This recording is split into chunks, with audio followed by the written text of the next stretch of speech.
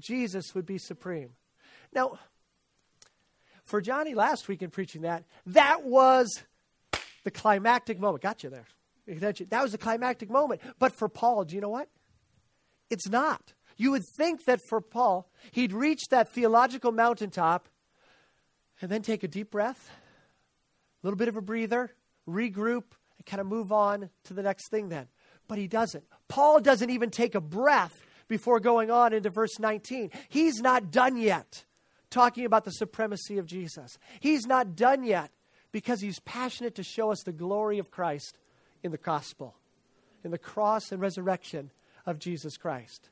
And so if you were here last week, or if this is brand new for you, realize that Paul is continuing without there being a 7-day gap between this. He's continuing, in fact, without even pausing to get a little drink of water, regroup his thoughts and move on. No, when he said so that in everything Jesus might have the supremacy, he's still building towards something.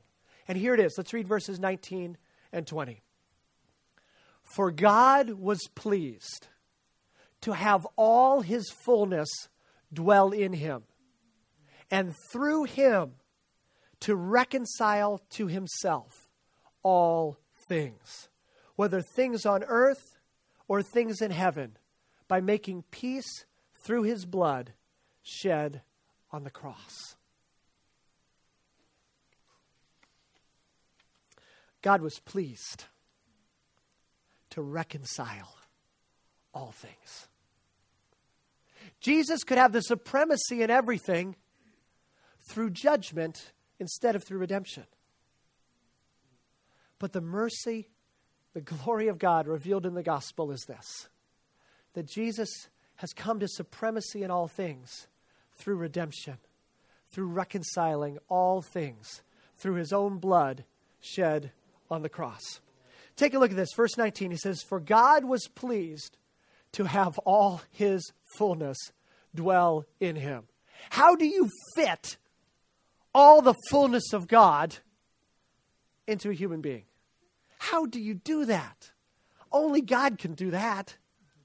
I can't even get my clothes back in my suitcase after I've been on a trip. And he says God was pleased to have all his fullness dwell in Jesus, and through him to reconcile to himself all things. I want to somehow try to help you capture this, because in these preceding verses, Paul has been talking in grand, broad, sweeping terms about the redemptive purpose of God. And he says, all of creation, everything that was made, visible and invisible, in heaven and on earth, thrones, powers, principalities, doesn't matter what it was.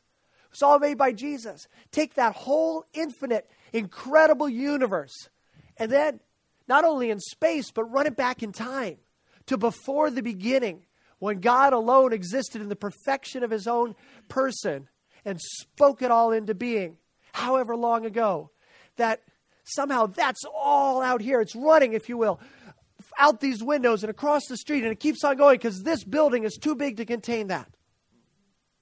And then, I need a volunteer. Adam, help me out.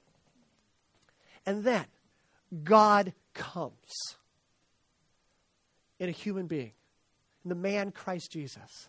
And God was pleased to have all his fullness dwell in him, and through him to reconcile to himself all things, whether things on earth or things in heaven, by making peace through his blood shed on the cross. So all of this vast creation, purpose, redemptive heart of God that's existed from before the beginning is channeling itself. It's being funneled, if you will, focused into this moment in space and time where God came down. And through him, with all the fullness of God somehow incarnated in Jesus Christ, God came and died on the cross. Can you give us a cross? And all of that redemptive purpose of God funnels through the cross. Jesus' birth, his sacrificial death, and his resurrection. And then explodes out this other side. That all things in heaven and on earth would be reconciled through the supremacy of the redeeming blood of our Lord Jesus Christ. And in this direction, it's blowing this wall out. It's annihilating the side of the building. And it just keeps on going because it is an unstoppable flood of the redemptive mercy and power of God, focusing in through and exploding out on the other side of the cross of Jesus Christ. That's why Paul can't stop in verse 18. That's why Paul has to go on and say, for God was pleased to have all his fullness dwell in him, and through him to reconcile to himself all things, whether things on earth or things in heaven, by making peace through his blood shed on the cross. Thanks, have a seat. We have both in Christ, in him, all of God's fullness, and through him, reconciliation for earth and through heaven. How do you do that? How do you do that? Through his blood. Through his blood shed on the cross. What does blood have to do with it? It sounds all glorious until you start bleeding. What's blood have to do with it? Well, Paul is drawing on a rich history and imagery of blood sacrifice. Of blood sacrifice, because sin is that serious. God set out for his people to make it very visibly clear to them that the result of sin is actually death. He set out a system of blood sacrifice, animal sacrifice, to show that our sin requires this penalty of death. You know, when you know that you're living in sin, when you know that you're somehow it's not right in your life, it's easy to be aware of feeling separated from God. And yet, we often don't recognize that it means God's judgment is upon us because of that sin. And that's why Jesus came and took our place in a sacrificial way. In a sacrificial way, he came because sin is rebellion against an infinitely glorious king. And the result for that is capital punishment. But to reconcile sinners back to himself, God paid the price himself. Jesus took it all on himself in that one moment in space and time where all of God's love and God's anger at sin combined together to pay the cost for all creation. And Paul says God was pleased. For God was pleased. Not only to have all his fullness dwell in Jesus, but God was pleased through him to reconcile to himself all things by the shedding of his blood on the cross. That's why we love to sing about the blood. That's why we love to sing about our Savior and Redeemer forever. Because he came and took our place to reconcile you and me to God. Please, friends, never lose the wonder of the incarnation. Never lose your amazement. You know, if you grow up with this as a kid, you know, some of us, our kids are downstairs. Some of you have kids downstairs. You can start out and learn that God came in Jesus and Jesus was both God and man and take it for granted almost. Or if you've come to Christ later in life and you're so aware of God's forgiveness and you can so easily feel the effects of the work of God in your life, but never lose the wonder of the incarnation. That God would be pleased to have all his fullness dwell in Jesus. To come as a human just like us. The glorious King to whom the whole universe, it's just a drop in the bucket of his glory, would somehow pour himself into a human container and 100% God and 100% man give himself for us.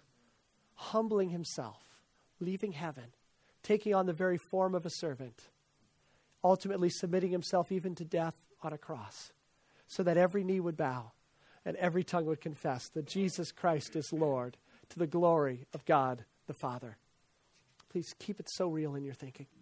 Don't step away from this reality that God's come. God has come for us. That's what Paul does actually in verse 21.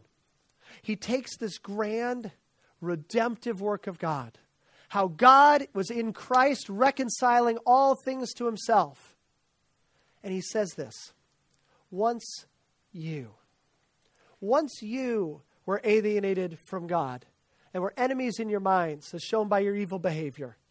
But now he has reconciled you by Christ's physical body through death to present you holy in his sight, without blemish and free from accusation.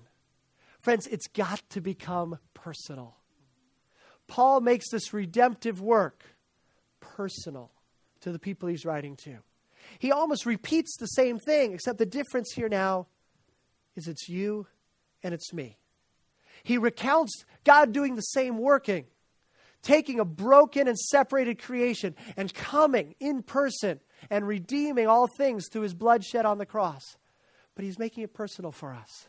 He says, once you were alienated from God. Friends, the gospel is not just a message about God. It's a personal experience for us. It says, once you were alienated from God in ourselves, we're so hopeless and helpless before God in our sin. Once you were alienated, but now he has reconciled you. Not just stars and planets and people in other centuries and parts of the world, but now he has reconciled you. The gospel isn't just truth for us to take in from the neck up. This defines our life experience. But now he has reconciled you by Christ's physical body through death. Through his death, we've been made alive. Did you notice who's the one doing the working? Do you notice who's the primary actor here? God's doing it. God is not only doing it in the vast reaches of heaven and other parts of earth and these grandiose, abstract theological statements. But when it comes down to you and me, God is still the one doing the work. Thank God for that.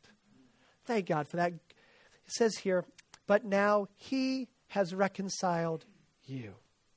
He's the one who's done the reconciling. Through Christ's physical body, through death. I noticed that Paul doesn't emphasize Jesus' teaching at this point. He could. There's so many things Jesus taught us, not only about who God is, but what we're supposed to do. But he says this. He's reconciled you. Not because of what we've done, but in spite of what we've done. He's done it through Christ's physical body, through death. We can't add to that. We can't somehow make the sacrifice of Jesus Christ more effective by trying to add to it through us doing something extra to give Jesus bonus points for saving us somehow here. The reconciling, this restoring of a right relationship, he says, now he has reconciled you. When it becomes personal in our lives, it's still because he's doing that work in us. And he's done it, it says in verse 22, to present you holy in his sight, without blemish, and free from accusation. Once you, but now he's reconciled you to present you. The gospel becomes personal to us. He's also doing the cleansing and presenting. Thank God for that. The reconciling is his work, and the presenting is his work. He says he's doing it so that we would be without blemish. It's a beautiful word he uses because he's still continuing the sacrificial imagery. Paul uses here the same word when he talks about without blemish that's used elsewhere in the New Testament to talk about how Jesus was a perfectly acceptable sacrifice, that there was nothing wrong in him. You couldn't find a single fault in Jesus. He was an acceptable sacrifice to God. And so here in verse 22, Paul is saying, God in Christ makes you just as acceptable to God, without a fault, with no accusation being able to stand. It's a work of the cross, not just a work of the Christian. Through the cross, God is already satisfied with you. So when we think about the gospel, when you declare the truth of the gospel, let's make it personal. We've got to keep it personal. Let's look at the next slide here. I'd like to invite you to read this out with me out loud, to take these verses where Paul is saying, but now God's reconciled you to present you. Let's affirm this as a personal confession, as a personal affirmation of what God has done when we put our trust in Jesus Christ. Shall we read that together? Once I was alienated from God, his enemy in thought and action.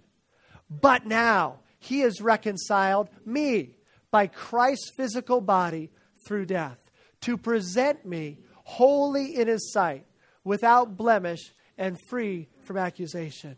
Is your name in there? Have you surrendered to this Jesus? Have you said, not just, yes, Jesus, I know all that stuff about you, but Jesus, I'm going to put all my hope in you. Have you said, Jesus, you're my Savior. I belong to you. If so, then sing this every morning. Shout this during your day.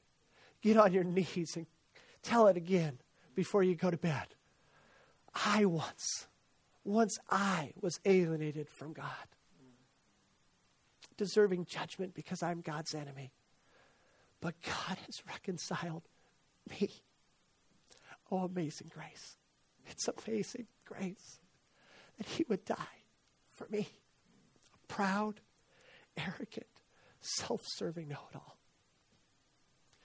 Make me his own. And present me faultless, without accusation before his throne.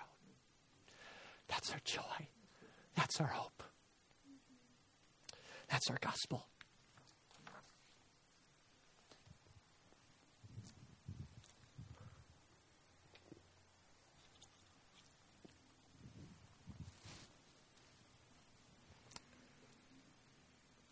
Paul goes on in verse 23 to make two particular applications of this truth into our lives.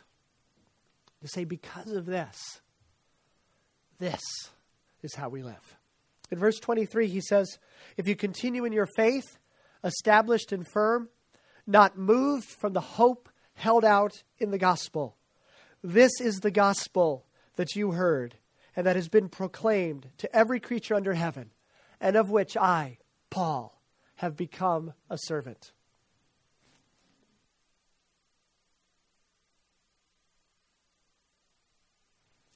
Friends, hold on to the hope of the gospel.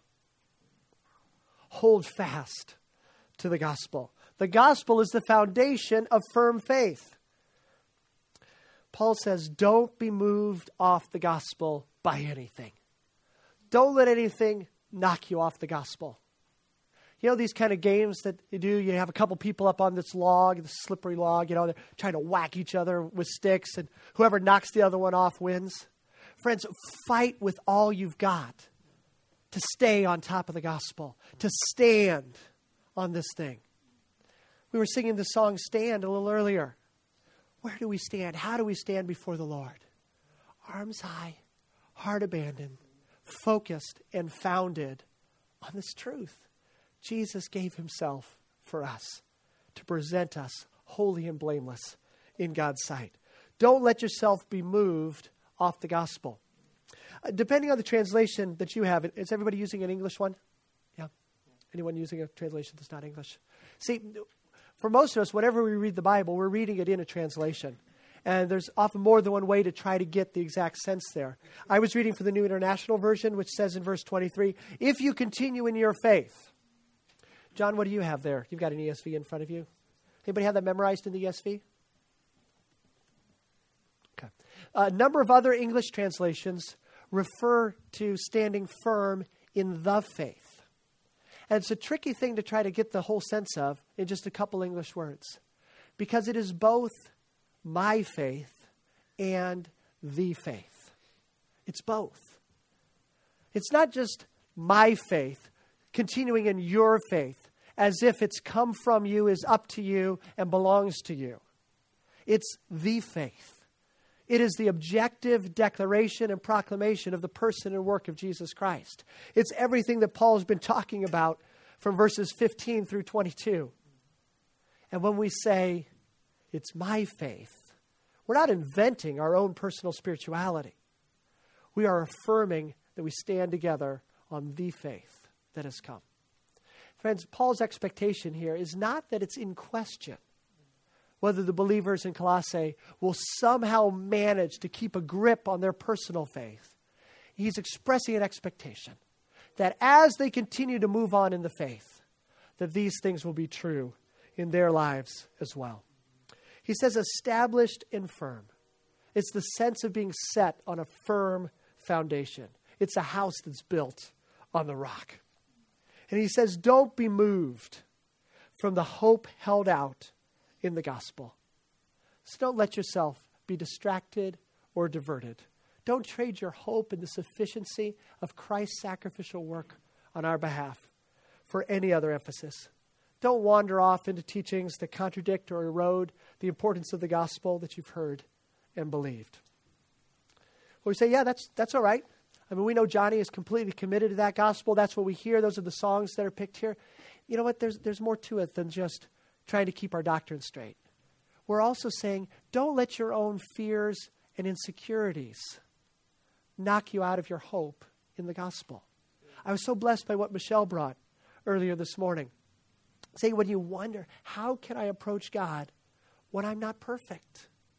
We come back to this firm hope. It's Jesus' perfection, not my perfection, that buys me acceptance with God. Whenever you worry that you're not doing enough for God, stand firmly on this foundation, the foundation of the gospel. God has done enough himself in Christ. Whenever you worry about what other people think of you, how you're insecure about what people are going to think about me, especially if I start talking about Jesus at work, stand firm on this hope of the gospel. When you start to worry and wonder whether you'll have a special place here at Mercy Hill as a bunch of new people come in, or whether you're just going to disappear, you're still precious to God. Stand firm on the hope of the gospel. When you worry about what people will think about you if you actually let your weaknesses show, and you open up and you confess that you're needy and desperate yourself, stand firm on the hope of the gospel. You've been made holy in God's sight through his blood shed on the cross. If you ever wonder whether God accepts you, do you really dare run to him and pray and boldly ask him for things? Don't be moved. Don't be moved for the hope of the gospel. A lot of folks, certainly out of Crosspoint, we've got a lot of folks at Crosspoint who are facing real economic, job-related, bill-related crises. A lot of unemployment, particularly in the building trades. Some of you have finished college and found yourself not able to get a job in the area you were trained in. You're trying to start a family. You're wondering, how are you going to make ends meet? Or maybe you already started all of that and you've got plenty of debt obligations that you're facing, and you're just facing these challenges. How do we overcome? How do we overcome? By the blood of the Lamb. Not just our own efforts. By the blood of the Lamb. We still stay founded on the gospel. And whenever you wonder whether you can be truly free of your past, don't be moved from the hope held out in the gospel. But now he has reconciled you by Christ's physical body through death to present you holy in his sight, without blemish and free from accusation. This is the gospel that you heard. This is the gospel that we proclaim. This is the gospel that we believe and have placed all our hope on. And in these foundational days for Mercy Hill as a congregation, I want to challenge you not only individually, but as a congregation to dig your foundation deeply onto the bedrock of the gospel. That the person and work of Jesus Christ is our all and all. Make this your secure foundation, not just individually, not just for your family, but for this family, this congregation of Mercy Hill. Keep on talking about the gospel. Never take it for granted that everyone knows the hope of the gospel. Be a place that when people are asked about Mercy Hill, what they say is, man, those people just can't stop talking about Jesus. Man, it seems like whenever I'm talking to one of those Mercy Hill people, they're just talking about Jesus all the time. Have your hope founded on the gospel. And the other thing that Paul says in verse 23 is to hold out that hope to others. Hang on to the hope, hold on to the hope, but hold out the hope of the gospel to others. Look at that last sentence. Paul says, and of which I, Paul, have become a servant. Paul has a progression going in these verses where he starts with these things of cosmic importance and significance. The glory of Jesus before creation, in creation, through creation, focusing and funneling through the cross and exploding out the other side for the reconciliation of the world. He turns the focus then on the church at Colossae, on believers themselves, saying, and you have received this. Now Paul says, I, Paul, have become a servant of this gospel. Friends, if this gospel is real, not only out there somewhere, but in here, it does something for our identity. And Paul says at this point, he suddenly inserts himself personally into this work, the redemptive work of God, reconciling all things. He says, of this gospel, he says, of which I, Paul, have become a servant. He emphasizes that with the biggest highlighter. I don't know if they didn't have highlighters, when he was writing this. But that's what he's doing. He could have said, and of which I have become a servant. And we'd keep on going and get to the next verse, and there we are. And we might not realize that this is everything to Paul in who he sees himself as being. So he emphasizes it. He says, of which I, Paul, have become a servant. It's his self-identification.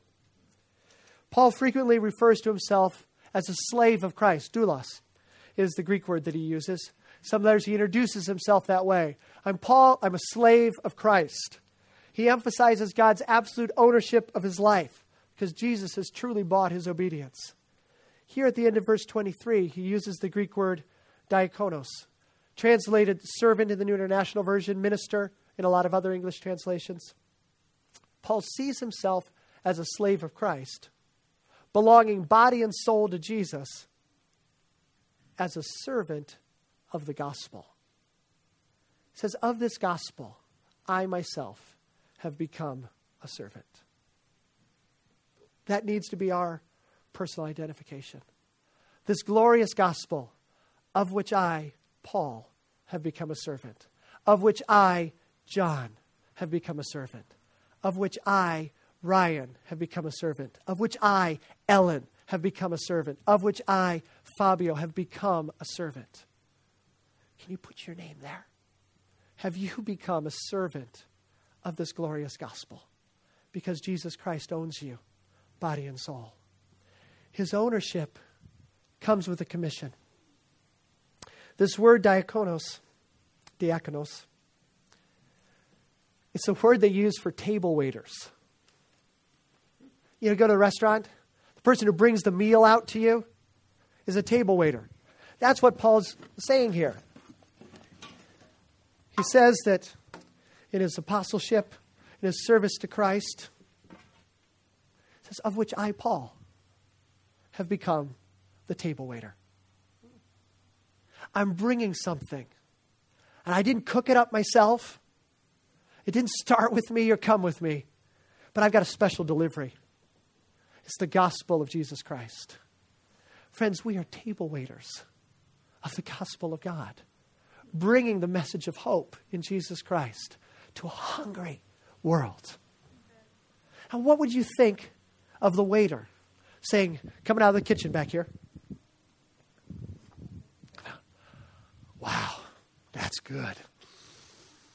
I love that smell. This is so good.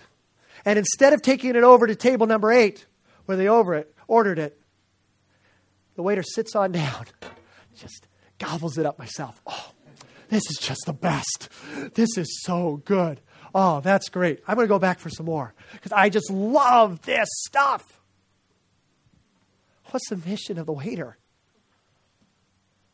It's to bring and present to someone else. It's for someone else. Not to stop with us, but it's for someone else.